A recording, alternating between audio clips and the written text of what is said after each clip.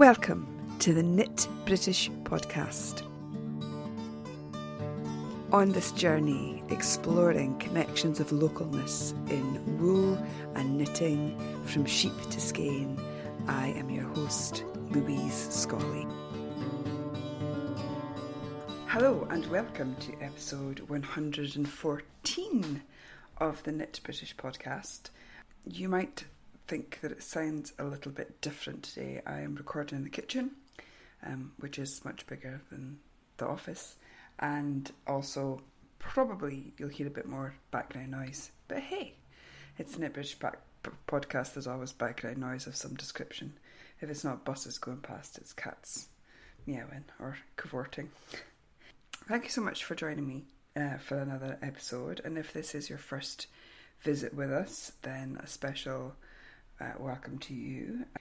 Today I want to bring you a bit of the talk that I did for the North Atlantic Native Sheep and Wool Conference in Uist last September.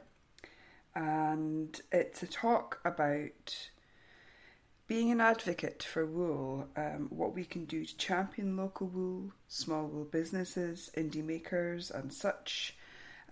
Spoiler, it's about being active, not about being passive.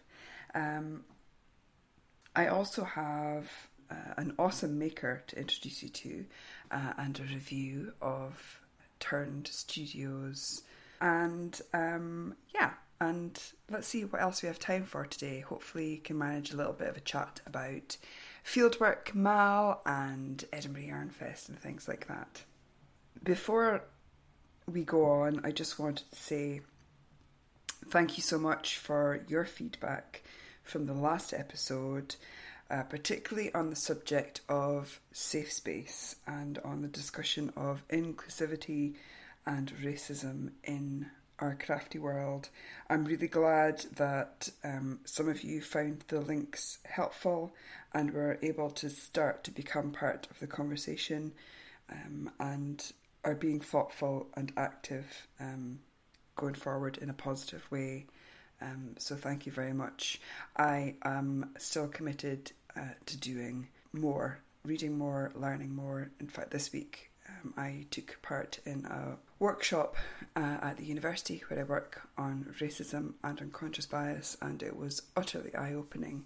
And there was a 6-page resource list which had been so well put together, and you better believe that I'll be taking note.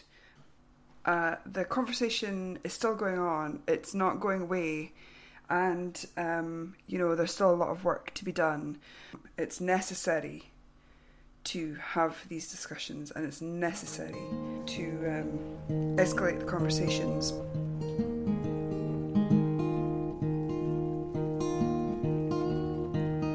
So, be an advocate. This is part of my talk that I did at the North Atlantic Native Sheep and Wool Conference in Uist back in September. And I've always meant to bring you this talk and to edit it a little to add to it.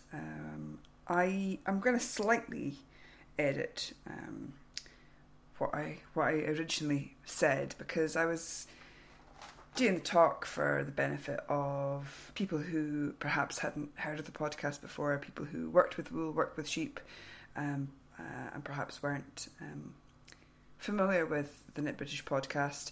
But actually, I'm not going to edit it too much, because this is a really good opportunity to introduce myself to some of our new listeners, and just maybe a reminder to some of our regular listeners. So the North Atlantic Sheep and Wool Conference, as a bit of background, you can listen to my sort of feedback from that conference in episode 111. But it was a conference which focused on the North Atlantic sheep who are part of the Northern European short-tail breed group. And those who were at the conference were those who kept the breeds, worked with the wool, made with the wool in various different and fantastic ways. But it was the theme of the day that I spoke was of wool and working life. And my paper, the title of my paper was Local Wool, Be the Change. I started off by noting how wonderful it had been to be part of a conference where there were a variety of speakers who all shared wool at their core of their work and how it's so important to their lives and their businesses. I wanted to talk a little bit about my experience of that, so this is where we begin. You can imagine that you are at the North Atlantic Sheep and Wool Festival too, if you want. I want to talk a little bit about my experience of the British wool scene from where I stand, which is not someone with a marketing degree or any kind of qualification, but with experience and insight that I've just learned from deep diving into the woolly world and the woolly resources that we have right here on our doorsteps in the UK. So I will be talking a little bit about why I wanted to start a podcast that focuses on British wool, why I think it's important to share widely our experiences of local wool, and then look at some of the ways in which we can tell our own wool stories and raise the profile of local wool and wool folk far and wide. Sounds pretty simple, doesn't it? Well, for me, supporting local wool through my own knitting was first and foremost, and still is, a personal cause. I didn't think when my interest started that I would end up having a podcast or be asked to talk in front of people about local wool, but here we are. A knitter of many years, I had a bit of a wool epiphany in July 2012. I was knitting with a wool that had come from a sheep, which was about a mile away from my back door, and it had been organically spun and dyed in Scotland. And just suddenly I was flooded by everything that meant. The importance of supporting all of the parts of that process and the importance of me as purchaser of and practitioner with that local wool. I should say that at this point I had no massive yarn stash to speak of. I had one box that fitted under the bed, and at that point I thought that having more than 3 works in progress at one time was utter chaos. All that was to change. With that calling to British wool, to local wool, there was immediately the need to change my wool buying habits, to read labels, to find out where my materials had come from, and also to support small wool businesses who were doing what they could to champion some of the many breeds that we have here in the UK. I started a blog, which is now the website www.knitbritish.net, and I thought that if one other person might learn something along with me about British wool, then that would be the goal. I asked on social media for suggestions of British yarnies and UK dyers, not even aware at this stage that there were over 60 distinct breeds of sheep in the UK, or nearly 90, with crosses, and really depending on who you ask, where you get your info. But I gave myself a year to learn about British wool. You know, I'm rolling my eyes now because quickly I realised that wasn't going to be enough time. At that point, my Twitter following was 77, and that ballooned thanks to people who were sending me their tips and getting me connected with incredible wool people. And my stash list, wish list, kind of grew from there. The yarn that I used first, if you're interested to know, was Uredale yarn. I was living in Shetland when I got that calling to use more local wool, and it was a fantastic pink colour, which I think was called Self Heal perhaps, and I'll put pictures in the show notes so that you can have a look at what I made with it. So quickly I realised that a year was not going to be enough, not simply to try out all of the local breed wool that I could, but also it wasn't going to be long enough to meet and talk to all of the people who had an important story to tell about local wool. And that was, and still is, my own curiosity. I wanted to know, I wanted to hear from people and learn about their work and also be able to make something with their yarn. From blogging and social media, there was a real interest from others, people who were looking to buy the same yarn that I was using, people that were still sending me tips and suggestions and adding to my yarn and wool people bucket list. So it soon became clear that, first of all, a year wasn't obviously going to be long enough, and that there was a natural leap to do a monthly podcast, which started in 2014, which is 5 years, which is amazing. And I wanted to try and bring some of those wool stories to a bigger audience.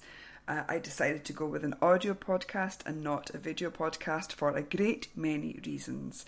But to me, sound and voices are important textures, just like wool, unique and varied. And I really wanted to let more people hear about those stories, as well as making voices and stories more audible. The purpose of doing a podcast was to channel my learning and also make a small repository of links and resources that others could find helpful.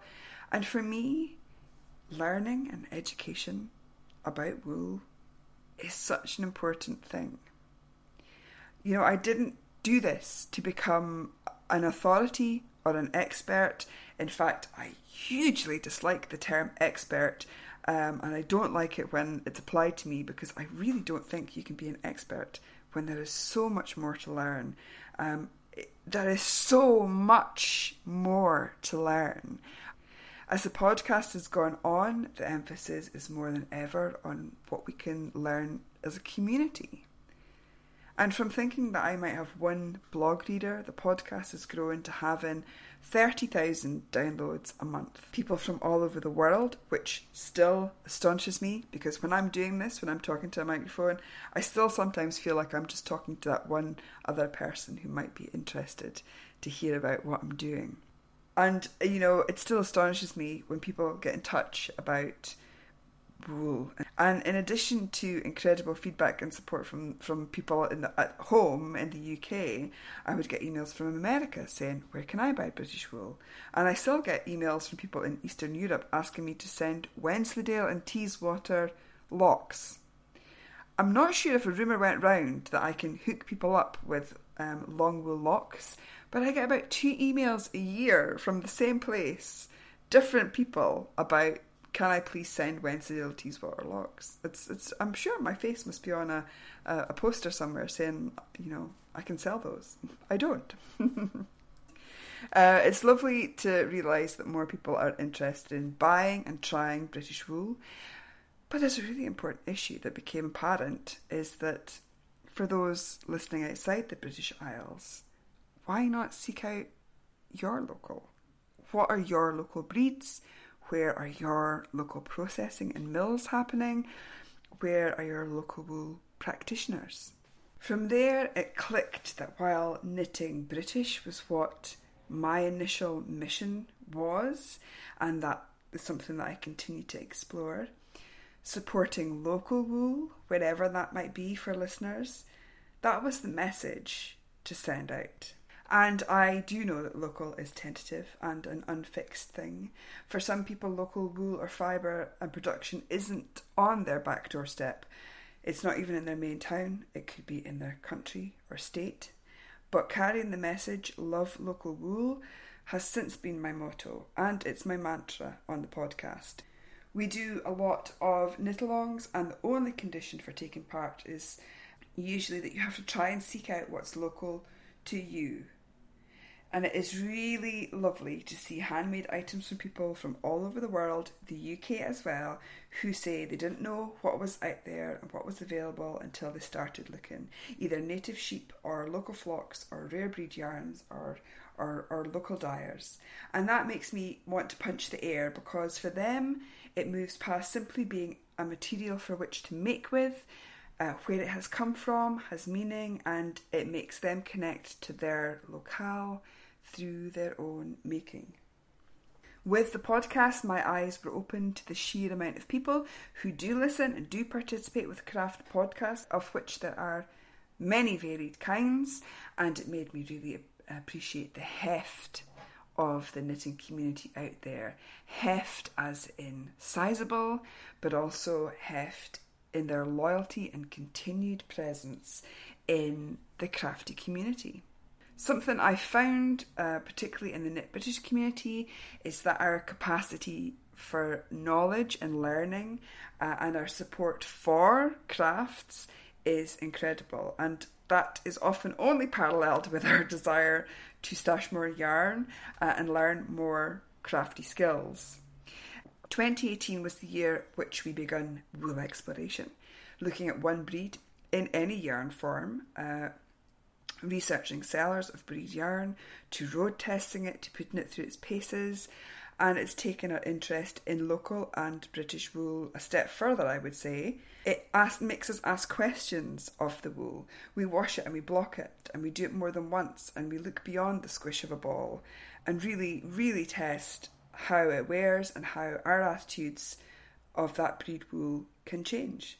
In respects to wool exploration, in respects to how we've been doing reviews lately, it is not good enough to have me, one person, say, this yarn is great, this is a great breed, go and buy it. I think it's an important facet to remember that, because one person, one voice can do many things, but collectively, so much more can be achieved and learned.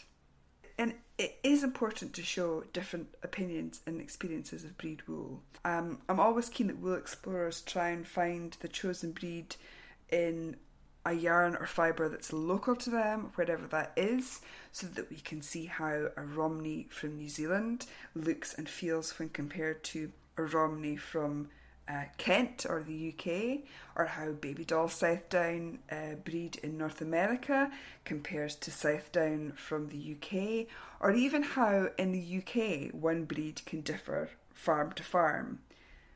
As we always say at Knit British, one breed of sheep will not produce homogeneous fleece, so we can't expect breed yarn to be the same.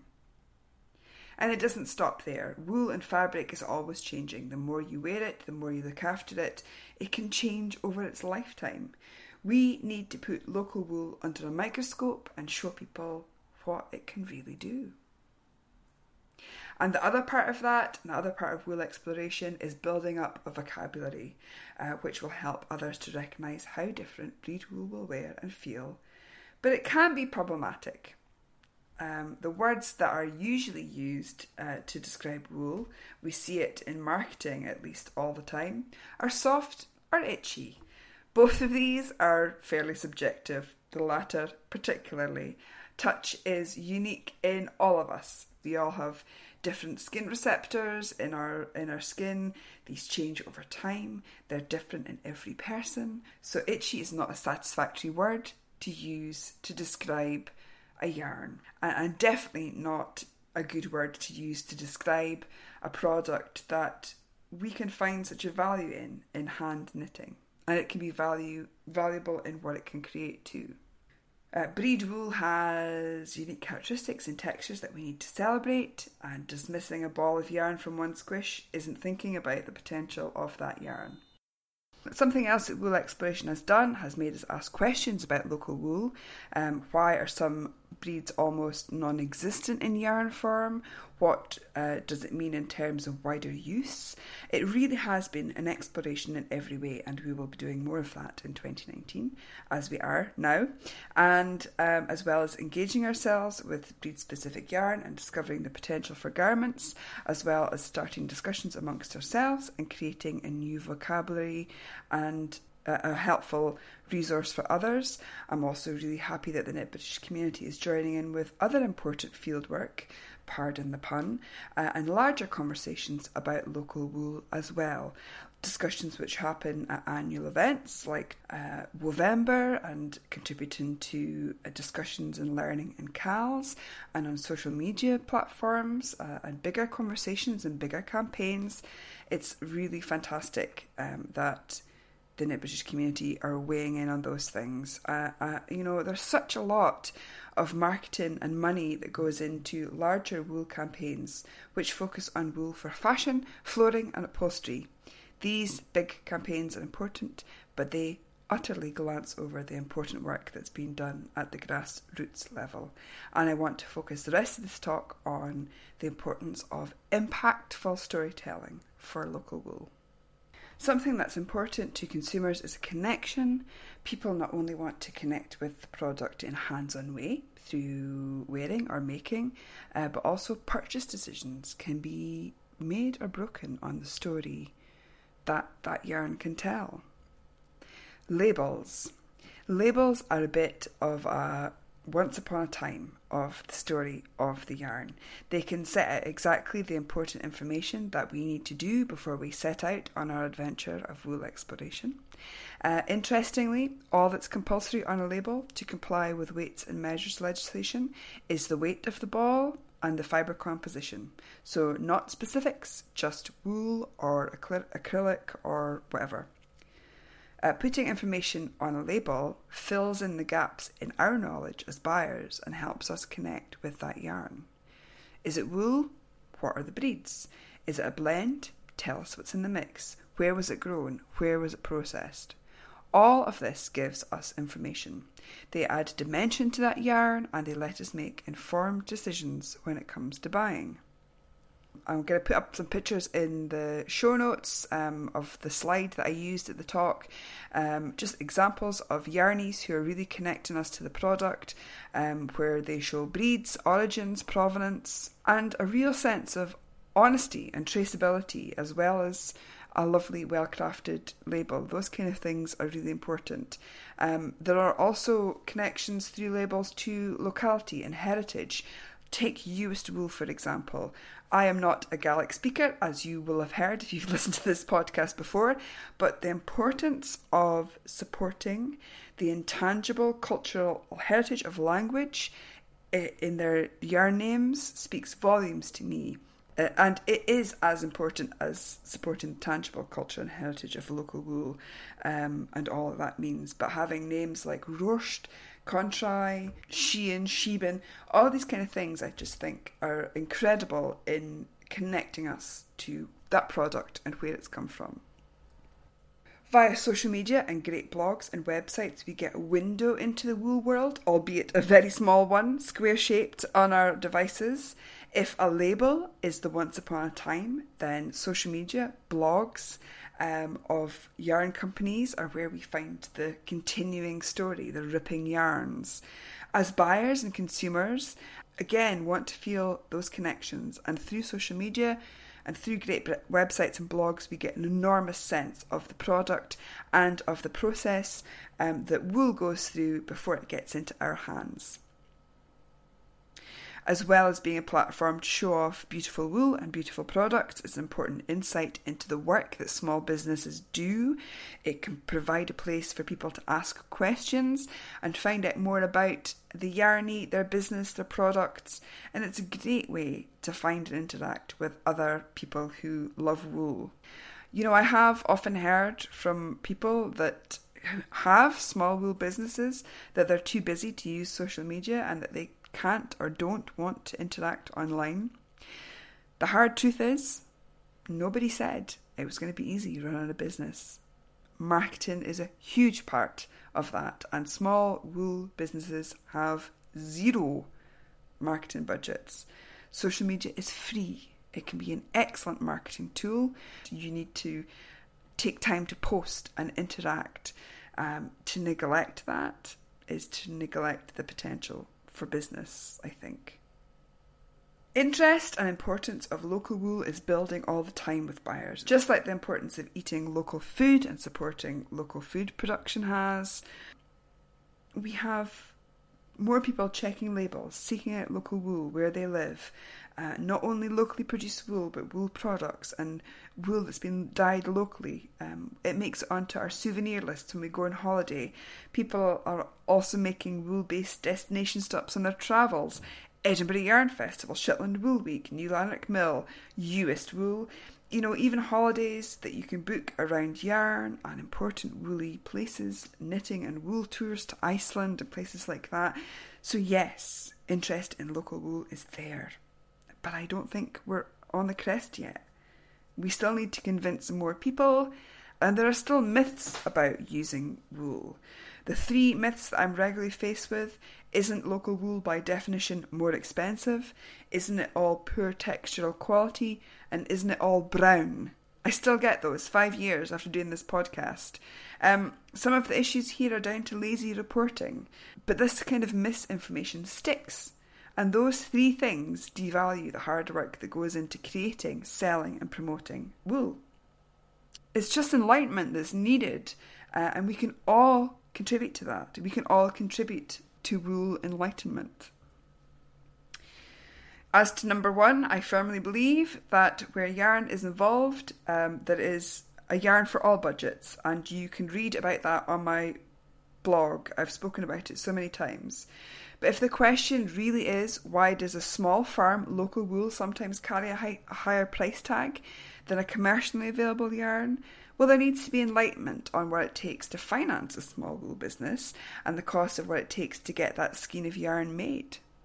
There needs to be further questions asked as well. If the person asking that question only really wants cheap yarn, then what is it they're willing to sacrifice in the process and lose?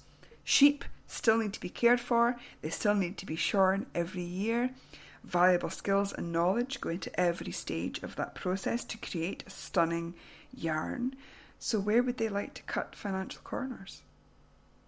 Sometimes the answers are not what people want to hear, but by providing them with that information, they are still able to make an informed decision. In terms of wool being of poor textural quality, the myth is that some people think that British wool means wool spun for carpets. We have a lot of breeds here in the UK who grow great wool for carpets, but also we have sheep that grow incredible fleece for yarn. There are also sheep who do both beautifully, create wool for carpets and for hand knitting. And also, who said carpet wool meant inferior wool? It's got to last a lifetime, right? Make recommendations to change people's mind when you hear them say things like this. Sometimes it's that they've had a bad experience with one breed yarn and they've been put off it. Someone who's tried a Shetland yarn and they say, nope, I tried it once and I couldn't wear it. It was really itchy. You know, if they say that, believe that. But suggest another Shetland yarn. Suggest a different weight Shetland yarn. Suggest a differently spun Shetland yarn. Suggest a blended Shetland yarn. Suggest a superwash Shetland yarn if that's what's available to you. Show them your own items made in Shetland wool. Suggest trying to use that wool in a place that would not be next to sensitive skin. Do not give up. Give fleece a chance. The route through all of the wonderful breeds of local wool and their textures is a long and enjoyable one. If you're up for the adventure, that is incredible. And no, not all wool is going to feel nice against your skin. And yes, some of it is perhaps best suited to stuffing in bus seats, but again, everyone will feel wool differently. And number 3, isn't all wool brown? Well, yes, some of it is. And there are a lot of people who are making good money selling brown yarn. But there is also a beautiful natural rainbow of natural shades. Be enlightened, learn a little more, or be open to learning more. The important thing, I think, when faced with any of these questions or myths about local wool is just inform and enlighten and challenge. Connect them with the stories that you connected to. It was thrilling to be at the Nan's Wool Conference and to speak to people who were part of a local wool movement and part of a growing interest. And it was so interesting how during that week there were so many people who used the same phrases in their talks. Journeys were discussed. Learning was discussed. It was another key word, story. There is a real need to grow stories and spread them wider and raise our voices further. And sharing knowledge is the way to take local wool forward. If there is more knowledge sharing across wool work, from fields to mills to designers to all craft practitioners, then there is so much more potential.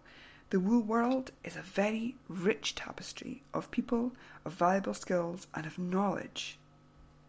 Sharing those skills and collaborating with others is a great way to progress local wool and to take those stories further. There are people from different backgrounds, not necessarily having a wool background to begin with, who have gotten up and gone, someone ought to do something with this local wool and it's going to be me. And they've started using it and they've sought connections to create with other people something meaningful and precious from a raw material that some would tell you is worthless. Lots of people have done this, have worked with mills, wool growers, and have created incredible wool products. People are working hard to illustrate and educate that fleece is not a worthless byproduct, that there are others who see great value in it. And it's happening, but we all need to be the change that we want to see in this wool world. We need to make more opportunities to get more people involved and have more conversations. Social media, again, is an important networking tool as well as an important marketing tool. I think there can be more real life discussion and more action which can be born out of those online places, and there's definitely benefit in having more events like the North Atlantic Sheep and Wool Conference geared towards fostering more from the wool world.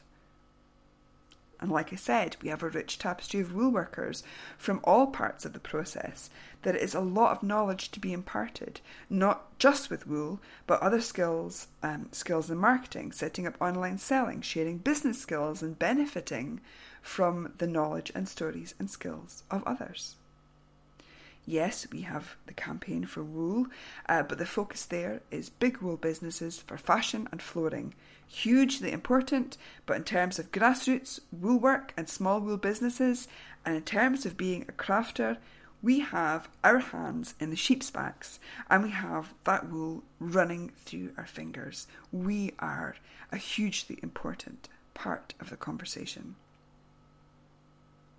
And when you think of the giant leaps in production and innovation being made using local wool, using British breed wool and creating blends that you cannot find being made commercially, it is all at a grassroots level. It is all small wool businesses and people working from their kitchen tables. I've not got a crystal ball.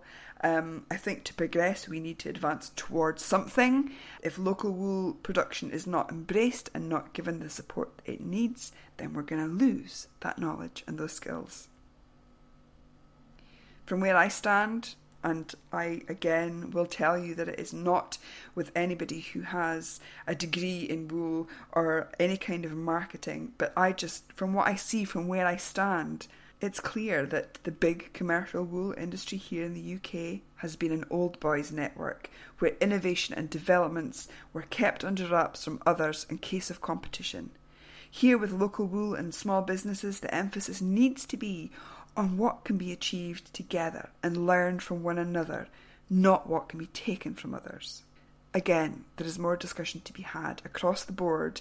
There is call for more progress in the UK, for example, with more scouring facilities, more mills. We always need more people to advocate for local wool too, to take up the mantle in their making and shout about it. Start a blog, start a podcast, start a vlog, campaign, raise awareness on your social media with your followers about your continuing adventures with local wool, wherever your local is, and tell them why they should buy it or why they should know about it. Write to your MPs, your MSPs, those who have political power, and tell them what you need. Be a voice in your local wool enlightenment. And I think importantly, join up with others to do this. Having a singular voice is great, but it can also be difficult to be heard when it counts. There is strength in unity, and the local wool world, the knitting community, needs and deserves unity. I'm not fond of the term social influencers. I don't like what being a social influencer has come to mean, but being a wool ambassador has a pretty nice ring to it. And it's something that we can all be. You do not need to be an expert or an authority, but each of us, every single one of us who works with and creates wool, has experience and can be the change. I look back now, since 2012, I've been thinking about British wool, and I think, would I go back? Would I, leave it British wool after that year? Or, would I have shook my head and going, nah, that's just a fleeting fancy to knit only with British wool? Well, there are definitely days that I feel like switching off social media, and definitely days where I feel like hanging up this microphone, but I can never go back to knitting with anything else than local wool. My stash, which once fitted into one under-the-bed storage box, is exponentially bigger, but I'm able to look at each hank and see its importance as a local product and everything that means. I definitely have more than 3 whips too, but everyone is a flag for local wool and local people, and I'm really proud to fly that flag. It's extraordinary where one ball of yarn can lead you. Listeners, we can all be advocates, and I know so many of you already are. Knitting and crafting is an active process, and we can definitely be active in sharing, signal boosting and shouting out for our materials, their makers, the people who work behind the scenes to create them. And as a further addition to that original talk, I would say be an advocate for your fellow knitter. We all share a love of sticks and string. We are not all the same. We're not all doing the same things, but we can raise up the voices and actions of others. And that's one of the most positive things that has come out of the recent conversations on race and inclusion. Aside from the fact that the conversation is happening, obviously that's a very, very positive thing. But having been introduced to amazing BME, BIPOC knitters of colour, women of colour mostly, who have these incredible businesses in our community, makers of colour, no longer should our knitting community be whitewashed. We can all use our platforms, not only, like I've said, to talk about issues with local wool, to talk about the yarn you're making with, to talk about the designer whose pattern you're making with that yarn, but we can also use our platforms to raise up our fellow knitters from all backgrounds, all colours, all genders, all countries, and show how amazingly important, complex and beautifully textured the pattern of our knitting community really is.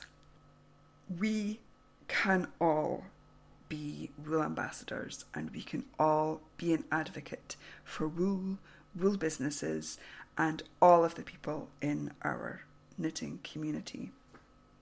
And with that in mind, today I want to share with you some of the accounts and links to some of the people that I've recently been introduced to through the conversation that's happening right now on social media and in our knitting community.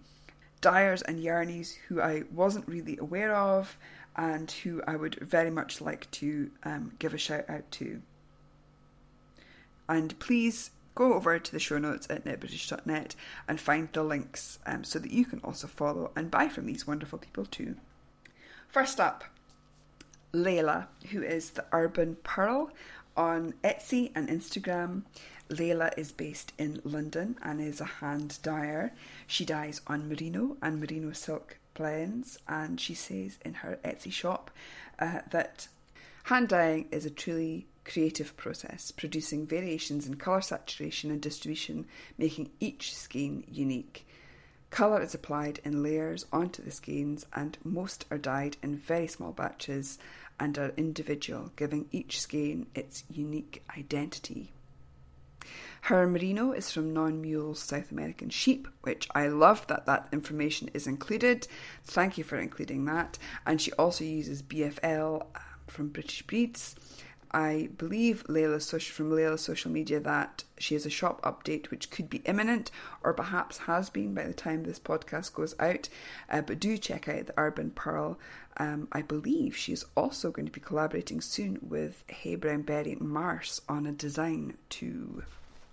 thirdvaultyarns.com is the website of Lola, who is a dyer, and it says on her website that Lola is highly obsessive about crafting, and she is utterly inspired by sci-fi and fantasy books, TV, game, films, and this shines through on her yarn, which also have awesome colourway names such as Blast-Ended Scroot and There Be Monsters.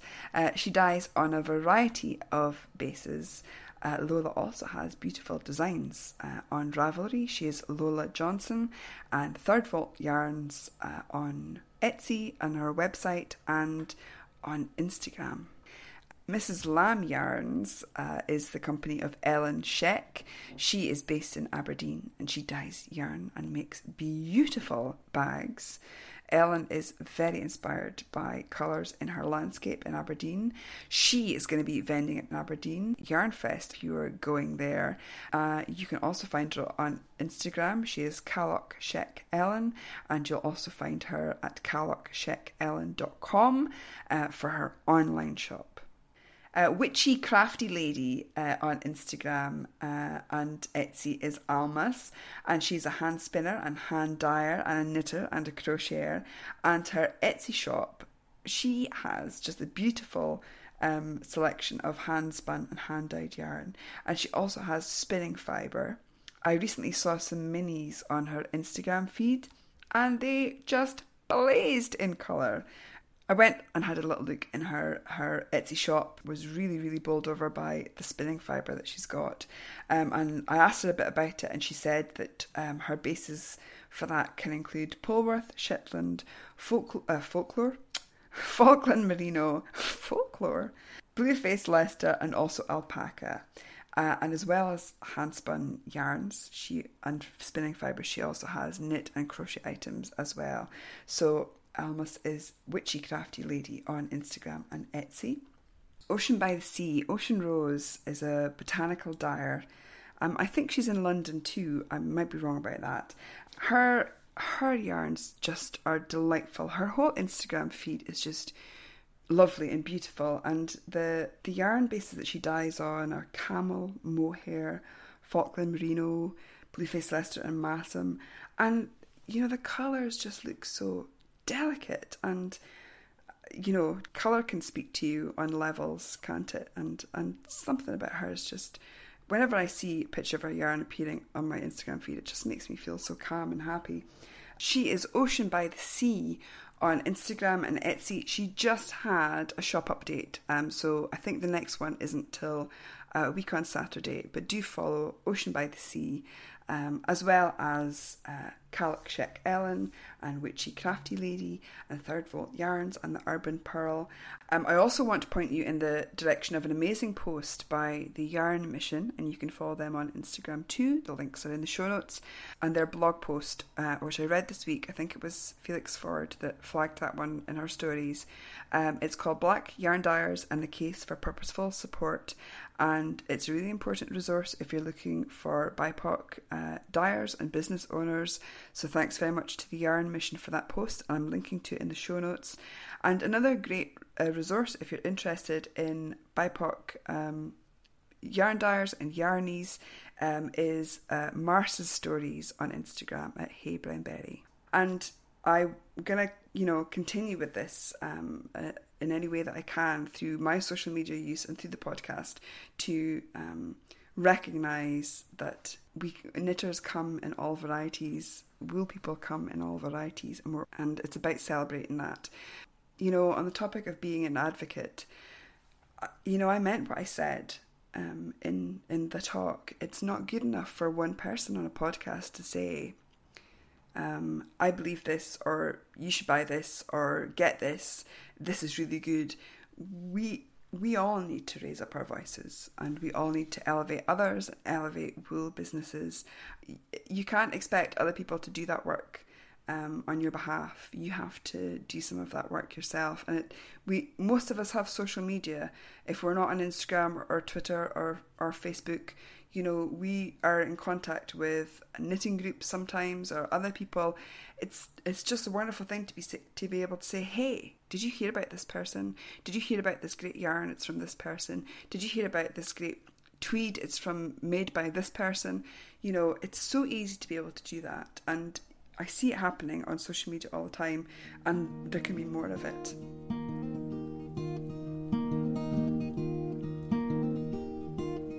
Let the stormy clouds chase everyone from a place. Come on, with the rain, have a smile on my face, and I'll walk down the lane with a happy refrain. I'm singing, just singing in the rain. I recently got an email from Jack McDonough, who wanted to let me know about his business, Turned Studios. And I had a little look on his Instagram, and I was bowled over by his woodwork. That's a bit of a pun because he has yarn bowls, but I was bowled over. He has yarn bowls and other wood turned items, all from wood sustainably sourced in Northumberland. I mean, talk about using great local resources. Jack asked if I'd be interested in receiving a yarn bowl in exchange for an honest review, and I was very pleased to be able to do that and to be able to tell you more about Turned Studios.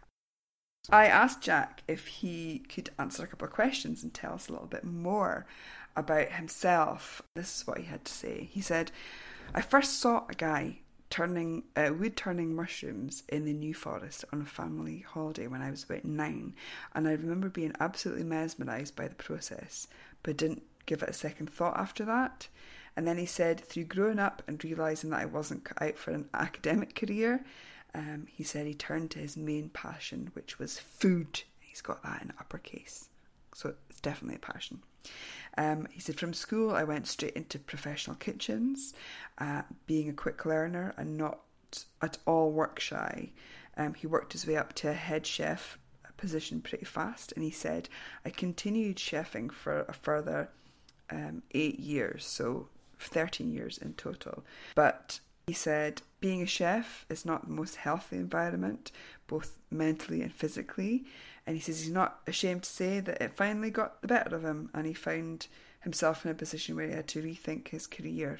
And he said he had a friend who was an amazing wood turner, so he just started to do a little work with him, making furniture. He says, and then I took a job at a local wood recycling community interest company, making furniture for them from reclaimed wood. And he said it was here that I discovered the wood lathe. I started making salad bowls and jewellery boxes in my spare time, eventually moving to selling my work at markets and local shops.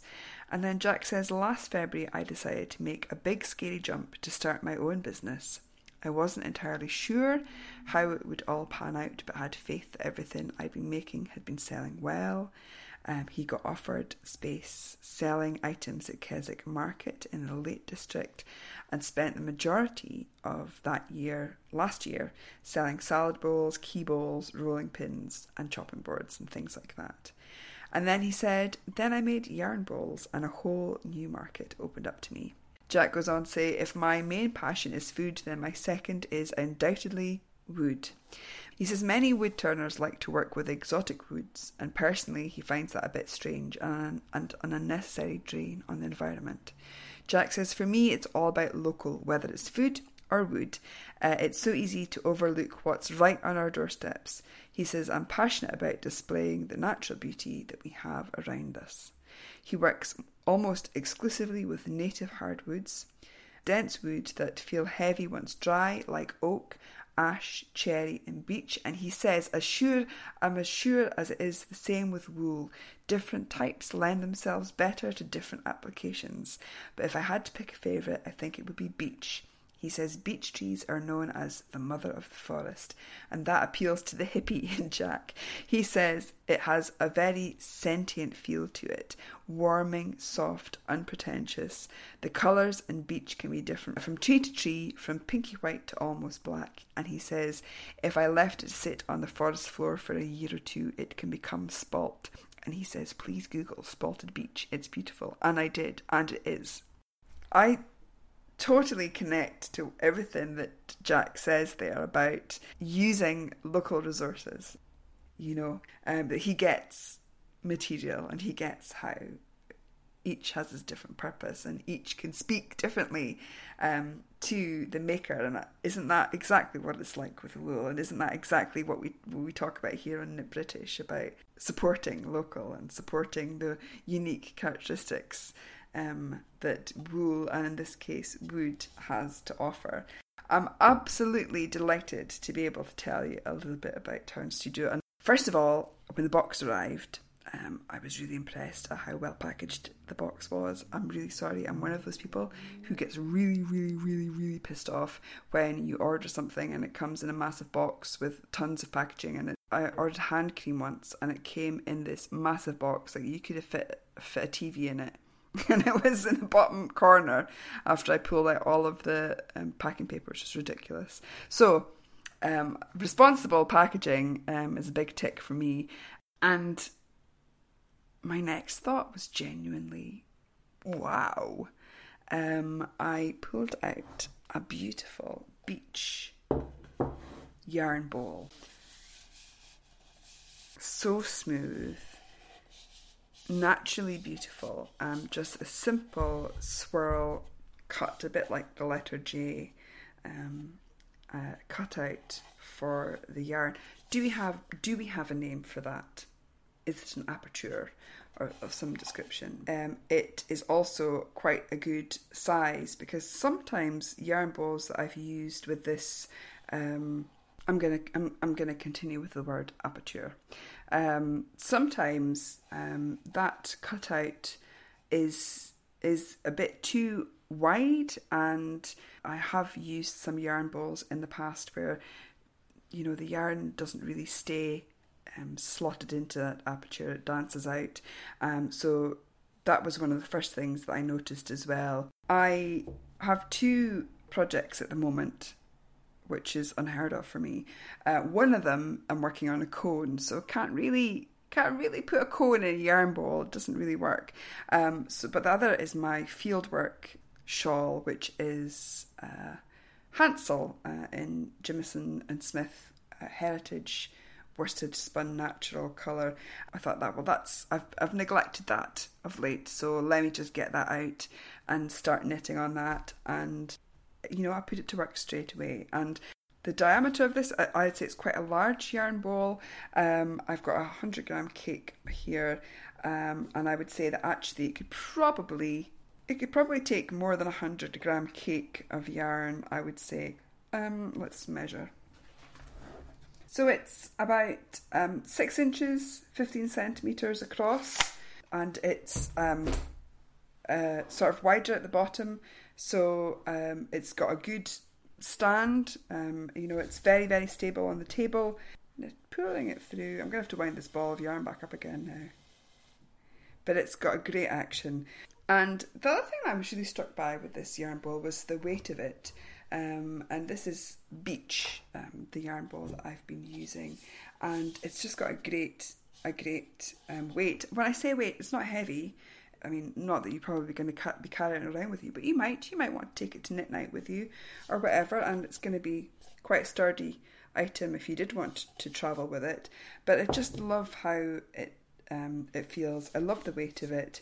It's a very tactile, beautifully turned, simple object, but obviously unique because no 2 bits of wood are the same.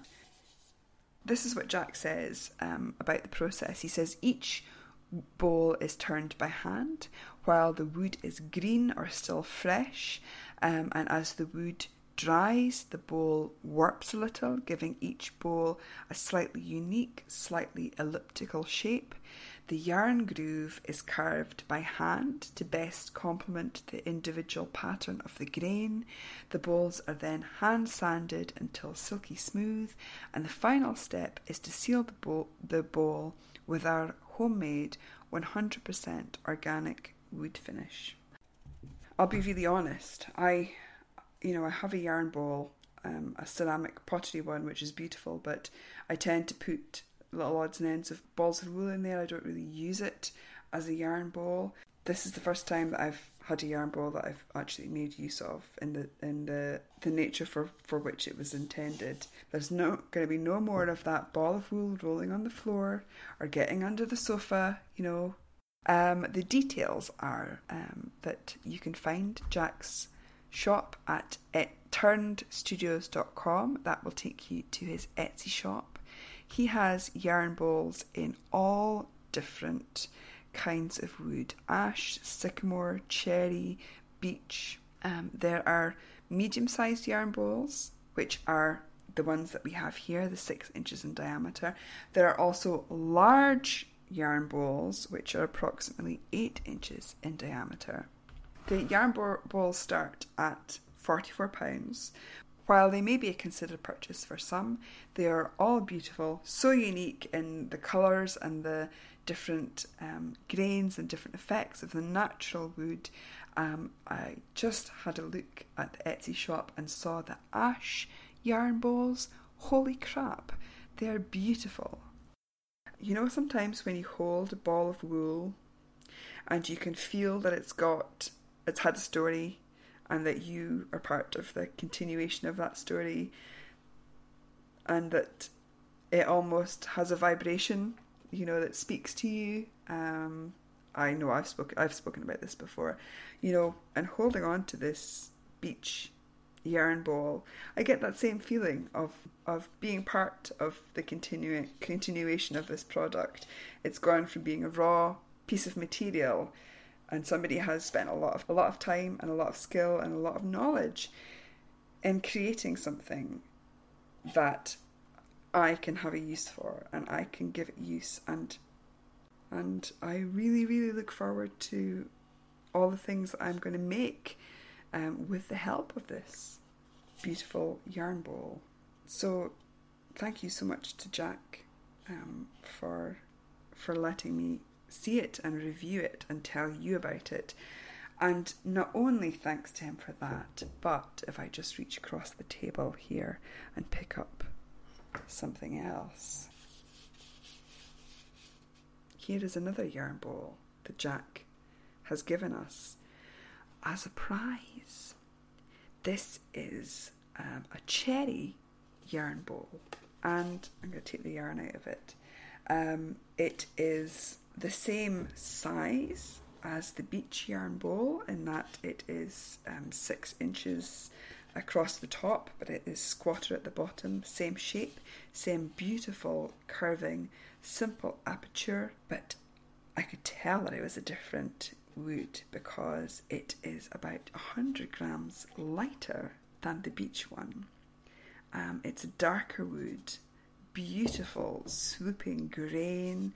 There's an incredibly beautiful knot on the outside of the yarn bowl, which of course you can see from inside as well. And one of you can win this yarn bowl. So incredibly kind, and if you go to the show notes, you'll see a picture of it. So the cherry yarn bowl, I'm going to put that into the prize pile for the Fieldwork make-along. And I'm going to talk a little bit more about Fieldwork in a moment, but that will be one of the prizes that you can win if you're taking part in that. But also, because he is so incredibly kind, Jack has given Knit British listeners a 10% off code. If you use the code TURNEDKB10 at the checkout in his Etsy shop, you will get 10% off a yarn bowl, which is incredible. And the other incredible thing is that at the moment there's no expiry date on that, and that is incredibly kind. Again, so very thankful to Jack for sending these beautiful bowls, and that I just know that Knit British listeners are going to be making use of that lovely 10% discount. Thank you so very much. Now I've come to the point where I don't have any notes, but I think we still have a little time. Maybe we can talk a little bit about Edinburgh Yarn Fest.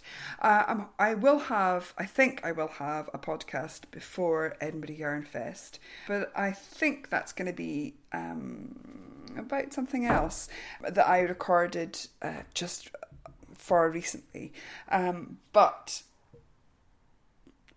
of course, the thing that's coming up on many knitters' calendars is Edinburgh Yarn Fest. Edinburgh Yarn Festival is on from the 20th to the 24th. Classes and fringe events sort of run from the 20th to the 24th, with the marketplace from the 21st to the 23rd.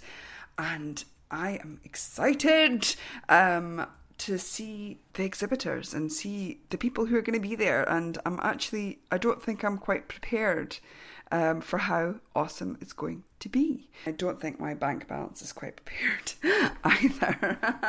I can't remember who it was. It might have been Louise Hunt, Caithness Craft podcast, who said before a big yarn fest you should actually get out all of your stash and just have a look at it and see what, if there's anything you need, or maybe you've got tons of yarn by one dyer or one yarn company. Maybe you don't need to buy some more at this yarn festival, and I think that's a really good plan. So I think I might try and do that at some point.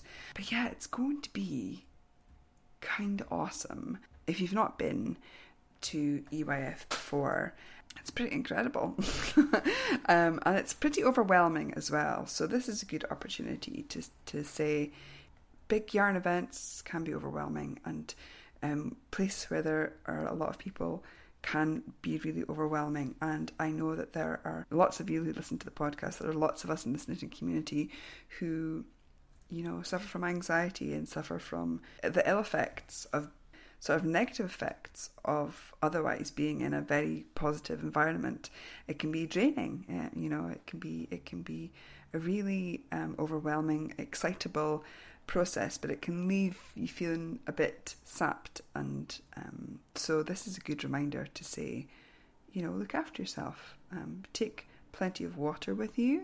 I like to sort of make a little plan that I might go and try and meet up with somebody at a certain time, or have certain events that you go to break up your day. If you're doing a class, then that's really good. But I kind of like little points in the day where I know I'll be doing something particular or seeing somebody in particular, because going to a big event where there's a lot of motion and a lot of fluid and just a lot of go, you can be carried off in that. So I kind of like to do things like that. And yeah, what about shopping lists? That's another thing as well. I can get carried away with that too if I don't think about the kind of things I'm after, or the kind of things that I want to buy. I definitely know that there are British yarny people that I want to hit up. Very excited to hear that the Board and Mill are doing a 4-ply Shetland, so I'd quite be interested to have a look and a squish at that. There is a company, I think they're a German company, called Manuk, who have incredible project bags and pins and things, so I'd be very excited to have a look at their stall. I'm extremely excited that Countess Ablaze is going to be at Edinburgh Yarn Fest. And of course, Countess Ablaze is someone that I can always stand to have more of her yarn in my stash. And so I'm excited to see what she's going to be bringing, and if the Blazing Squad are going to be there. I'm very excited about this. The fact that Jimesons of Shetland and Jameson and Smith are going to be there is always a delight to go and see them and squish their yarn and buy their yarn. Katie Greenbean, the wonderful Katie Green, is having a pop-up stall at Edinburgh Yarn Festival, which was just announced recently. Very excited about that, and just excited to see her because she's awesome. Who else am I excited to see? Woolen Flower, Jewel. Love seeing her pouches, seeing her cowls. She always has wonderful collaborations with other woolly people. Recently, very, very, very recently, on Instagram, if you follow Jules, you will have seen that she made a beautiful dress in Daughter of a Shepherd tweed. That is very, very, very exciting. Really, really, really can't wait to see the Daughter of a Shepherd tweed up close at EYF. That's an amazing thing. An amazing part of Rachel's journey with Daughter of a Shepherd that started with that fleece that was seen as worthless. And she's definitely someone who went, someone's got to do something with this, and it's going to be me. Which is, wonderful. Yarnistry are going to be at Edinburgh Yarn Festival, and very excited to see stitch markers and notions and items that Emma will have. I don't think they've vended EYF before. If they vended last year, I definitely missed them. So I'm definitely making a point to go and visit that stall. And of course, I will be frequenting the stalls who are selling wonderful 100% wool, and that definitely includes Iona wool. I am making with Iona wool just now, and I don't think it'll be anything that I'll be able to finish for EYF, but just loving their wool. That's the yarn that I was talking about that's on a cone, and it's just beautiful. Their yarn is all single origin from Iona, different breeds in the blend, but oh my goodness me, it's just lovely. I love that it's got this fantastic halo. I've got a swatch in my hand right now. You probably can't tell. Who else will I be going to visit? Well, of course, Used Wool, Garthenor, Ardellanish. But I'll also have to save some of my money for the Make Wool event on the Sunday, where there will be more small wool, local wool vendors. I'm very excited about that too. But while I'm on the topic of wool vendors at EYF, one thing that comes to mind is to tell you that you will find me on the Used Wool stall for each day for a couple of hours. I'm going to be helping out, so come and see me there. It'd be lovely to see you there.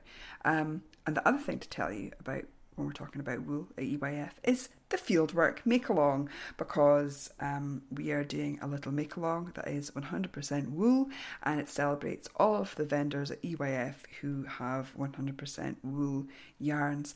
And oh my goodness me, the Knit British community just always, they take a cowl and they just run with it. I have been so it's just been amazing watching what everyone's getting up to over in the Knit British Ravelry group, and what you're sharing on social media of your 100% wool whips and finished objects. And we do have some finished objects already. It is brilliant. So if you go over to the Knit British Ravelry group, there is a finished objects thread. Io Saturnalia has done a 66 triangles cowl in Midwinter Yarns, and Winterburn from Bahram U. Puck to Goblin did a Twixmas cowl in Countess Ablaze English Country Gentleman. Sadie Lou, she was another cows. She did an Every Which Way cowl in Berlin Yarn Company's Double Knit. And another one for the cowl crowd, Bethy 40. She did a Magical Mystery Tour cowl in 3 handspun yarns, and she spun the wool from Used Wool Slubbing Cakes, fleece from the Little Grey Sheep, the Stein Fine Wool, and it just looks incredible. Looks such a cosy cowl. June in Edinburgh, she did the Little Grey Sheep Scandi hat knitted using the Stein Fine yarn 4-ply. It looks beautiful, June. Another cowl, Stumpy 01, Julia did the oatmeal cowl using 3 natural colours of a yarn from North Ronaldsay. It looks beautiful. For the knit of it, did an epistrophed hat in Buckle yarn. Halcyon Day did a fantastic hat. What is that? It's Oliver's hat in Jamieson & Smith Supreme Jumper Weight. Anne Gustard, another cowl, the Compass cowl by Tin Can Knits using Whistlebear Cheviot Blue mini skeins. Oh my goodness, it's beautiful. Hannah K. Ross did the Stremsund hat, knit out of Orkney wool DK from bee-inspired fibres. Emma 1969 has done the beeswax mitts in John Arbon Viola. Bela Vender, another cowl. This is the cowl season, you guys. Did a triple toe and circular scarf. We'll call it a circular scarf then. In Jamison's 2-ply jumper weight.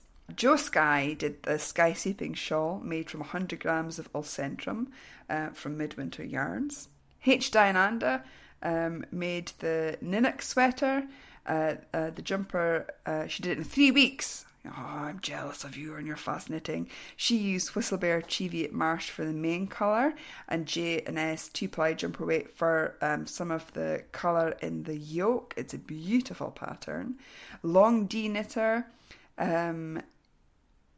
made the Ivy Dean hat by Woolly Wormhead in Used Wool Contry. That is beautiful. It's very subtle changes of colour, gorgeous. And keep them coming. There's more work going on. The chat thread is chatty. You're sharing on Instagram and social media using hashtag fieldworkmal. Remember, you can sew. So if you've bought tweed from US Wool or Daughter of a Shepherd maybe, or Ardlanish or any of the Edinburgh Yarn Fest vendors who are selling cloth, feel free to take part in a sewing project as well. I don't have a meetup planned for the Fieldwork Mal yet. It's always very difficult to try and organise a meetup at Edinburgh Yarn Fest, even when we did have the podcast lounge, because some people can't go on certain days, some people don't have tickets for certain days. So I'd like to try and organise a cup of coffee on the Sunday if you're going to Make Wool. Again, I appreciate that not all of you got tickets for that. And I appreciate that not all of you got tickets for the specified days in which you want to go to Edinburgh Yarn Fest. But do remember, on the Thursday, Friday and Saturday, you can queue to get in.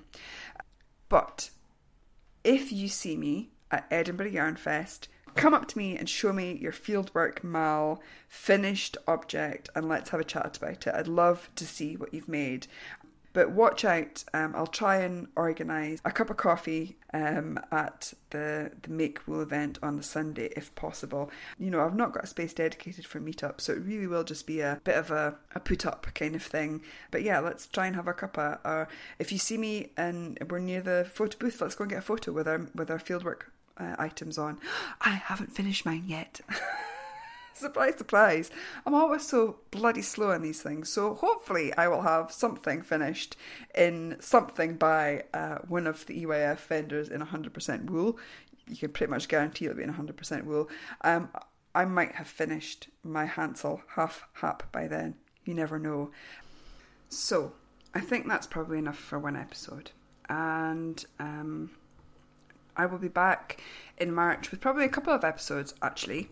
One on the topic of cliquing, which you will find out more about next time.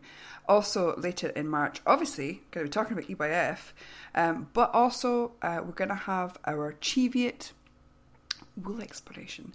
And I'm very excited to have seen how many people have been talking about and trying out Cheviot wool. The deadline for getting your reviews in so it's included in that podcast, is the end of February, which may or may not have been missed by now. But I'll extend that just a little if you are just in the process of trying to get your reviews finished. But it does take a little while to collate that information and sort of present it for the show. So I always make a good deadline so that I give myself plenty of time. So if you are still furiously typing up your notes or finishing your Cheviot road test, I'll give you just a little bit longer.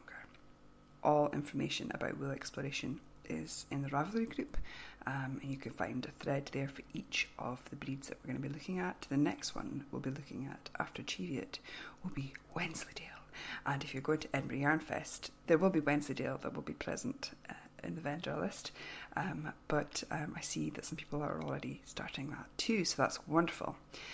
With regards to everything I've been talking about on the podcast today about being an advocate, you know, I just want to close this podcast by saying embracing, supporting and raising up wool businesses and woolly people is, you know, and that's makers, designers, practitioners like yourselves, dyers. It's a small act.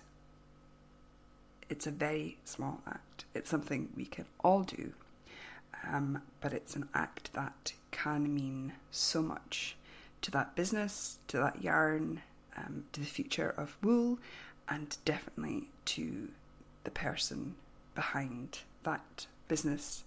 It's a tiny act, but it's something that can be hugely impactful. Again, be the change you want to see in this world. Not just the woolly world, but the world. I will be back soon with more of the same. Until then, take very good care. Bye for now. Thanks for listening to the Knit British podcast. To find out more, visit www.knitbritish.net. I'm on Instagram as _knitbritish, and I'm on Ravelry as Lyra. Why not join us in the Knit British Ravelry group too? Take care of that throat. You're a big singing star now, remember? This California dew is just a little heavier than usual tonight. Really? From where I stand, the sun is shining all over the place.